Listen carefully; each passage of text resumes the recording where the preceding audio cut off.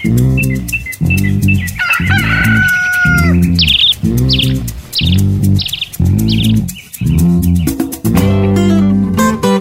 morning. Welcome to the weekly roundup of the news around Uganda. It is the 4th of April 2021. I am Lydia Lakonyero. In our first story, the National Organization of Trade Unions has expressed concern over the availability and safety of workers' money in the National Social Security Fund. This follows Matia Kasaija's letter to the President advising him not to assent to the NSSF Amendment Bill, which allows workers to access 20% of their savings with NSSF. The union bosses yesterday castigated Kasaija's advice to the President as an abuse to their earlier negotiations that led to this amendment. 20% of the 100 shillings that I have there, you do not have it. Then the question is, where is our money? If we cannot just simply access 20% of our savings, and they're raising a lot of suspicion as to how NSSF as a fund is functioning. Maybe all the money has been eaten, we have no money. These are now questions we need to be able to start putting across. Is the money there? Or the money has already been eaten and we have no money? NOTU chairperson Wilson Asha Owere said they will call for the General Council to discuss the way forward. We are going to have a meeting of the General Council where the leadership of both NOTU and COFTU will sit together and make a decision.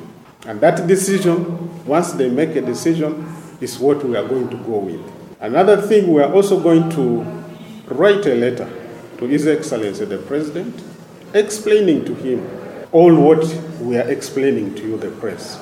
And we are going to give him facts and figures. Also in our national news, the Forum for Democratic Change has asked the government to investigate the conduct of doctors and nurses at Mulago Hospital over neglect of duty. Last week, the hospital neglected to separate conjoined twins of a woman named Joyce Alinga, a resident of Ojongo village in Kapelabyong district. Alinga delivered twin girls at Amuria District Hospital, but moments after the caesarean birth, one of the twins was found dead while the other was alive. This prompted medics to refer the children to Soroti Regional Referral Hospital, who in turn referred them to Mulago Hospital.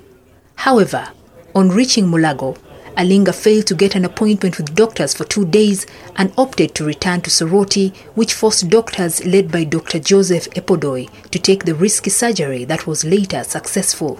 During a media briefing, FDC Assistant General Secretary Harold Kaija condemned the act of doctors at Mulago Hospital, calling for an investigation.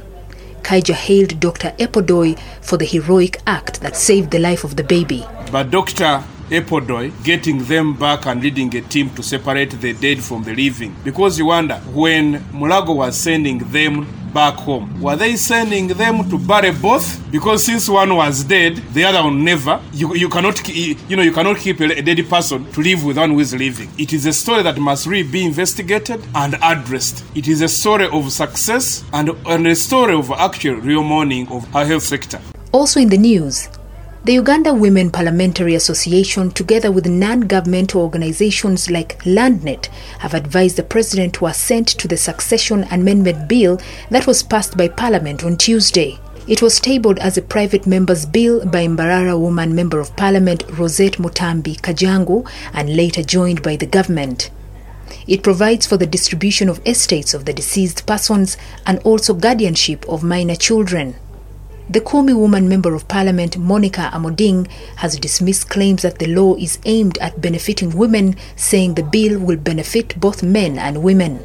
She says in the bill, a spouse of a deceased, whether a man or a woman, will be entitled to 20% of the property. Dependents will receive 4%, the heir will get 1%, while the children will receive 75%.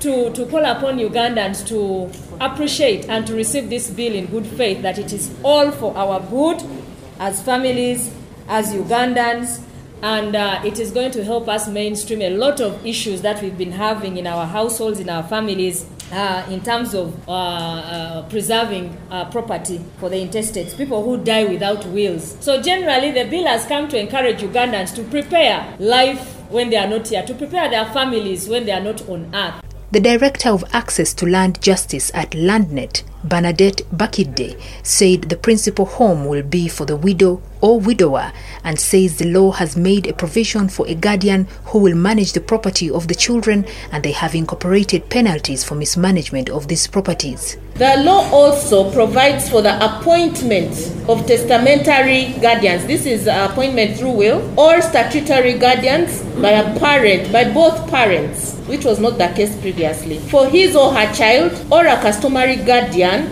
by the family in accordance with the rights and customs. And also it puts emphasis that no one shall deprive another person of their parental rights. What you hear that Onomwana did not belong to our family, these ears are not on. No one has that right unless it is by court. In Koboko, bodies of 4 Ugandan taxi drivers shot dead along the Yei-Juba road in South Sudan have arrived in the district. Another body of a Ugandan border rider who died in an accident in Juba was also returned. The 5 bodies were received at Elegu border on Monday by a delegation from Uganda led by the Aswa Regional Police Commander Stephen Kaija amid heavy security deployment. I was called by the Minister, Internal Affairs, to come and be with you. Now, I would like to say that let's not blame the government of Southern Sudan. These activities are done by individuals. They are not done by government side. So we are one people. It is a pity that we have lost these people. Death is normal, but when you die in an abnormal way, it is really very disturbing. So we grieve with you. We pay our condolences to you and the family of the bereaved. I'm very sure the mayor, I'm going to request the mayor, you get in touch with the ministers responsible, and then they see how they address any grievances that will come on. I've been directed to make a report which I'm going to make, and then I'll forward it, and the mayors will follow up on the issues that will come along. A team of 30 vehicles and countless motorcycles escorted the bodies to Koboko district. The convoy arrived in Koboko at around 2:30 a.m. on Thursday morning, and the bodies were taken for post-mortem examination at Borokolongo Health Center 3 in Abuko sub-county before being handed to their respective families. Some youth stormed Koboko municipality main street demanding to view the drivers' bodies. They burnt tires along the Koboko main road. Authorities have advised that there should be no revenge against South Sudanese nationals living in Uganda. Meanwhile, the LC5 chairperson-elect for Serere District, Stephen Ochola, is calling for increased funding to local governments so as to improve service delivery. Ochola argues that districts get only 13% of the national budget, but 9% ends up in paying salaries of staff and their allowances. He said the 4% that remains is too little to improve on service delivery and infrastructure development. Ochola, who has vast experience on how local governments operate, told the New Vision that most of the funds from the central government are released late and at times towards the end of the financial year, which makes them hard to be utilized. He explained that when funds are not utilized by the end of the given financial year, districts are required to send them back to the consolidated fund and make fresh requests, a process he said is time-wasting. He noted that the electorate sees the district leaders as inefficient because they fail to utilize the money for pressing development purposes. The budget allocation, last year it was 12%, and this year, according to the figures they have released, they have even reduced it to 11% of the national budget. That percentage is so meager for the local governments to serve the people well. Because, when you talk about the road, the water, health, education, all those programs, the local governments which are implementing, the real service delivery is in local government. What the government can be proud of, what they can practice all in local government. It's not in central government. The central government gives us very little. But a lot of money is taken to the center, and yet little is sent to where the service delivery is, and that's in the local government. So to me, especially I'm so much disappointed with this year when I heard that even from the 12, which has been meager, that our government has chosen to reduce it to 11%, is so disgusting. To me, our government should have thought of raising at least to 25% of the national budget. If they were giving local governments at least 25%, we would see how the local governments would fail to serve the people. Still in Teso region, the number of teenage mothers that have got fistula is increasing day by day, according to fistula experts. The executive director of Terewode, Alice Emasu Seruyange, says they have treated over 50 girls that got fistula in Teso, and she is worried that many more are in their villages suffering silently. Terewode is a women's community hospital that specializes in the prevention and treatment of obstetrics fistula based in Soroti. During the International Women's Day celebrations in Soroti District, World Vision reported that Soroti District alone registered 3,502 teenage girls that got pregnant. These girls are more vulnerable to getting fistula if they are not delivered from health facilities that have trained midwives. This is the reason Terewode convened a dialogue with midwives in 16 health facilities in Teso to chart a way of helping these youth, especially the girls who are prone to fistula if they are not looked after well.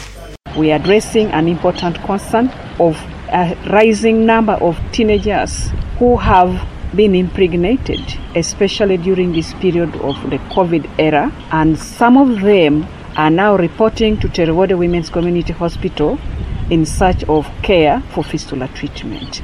We are talking about teenagers who are aged below 19 years. This is quite an alarming experience. We are also responding based on the pilot project we had during the lockdown, April to June, in which we designed an ambulance project to go and rescue mothers who were in labor in the different rural areas. And during that period, it was very clear that the majority of the ones who were stuck and could not access transportation to a health facility to deliver were teenagers. A 2016 study by the Ministry of Health estimated that there are 200,000 women living with fistula and 1,900 new cases occur each year.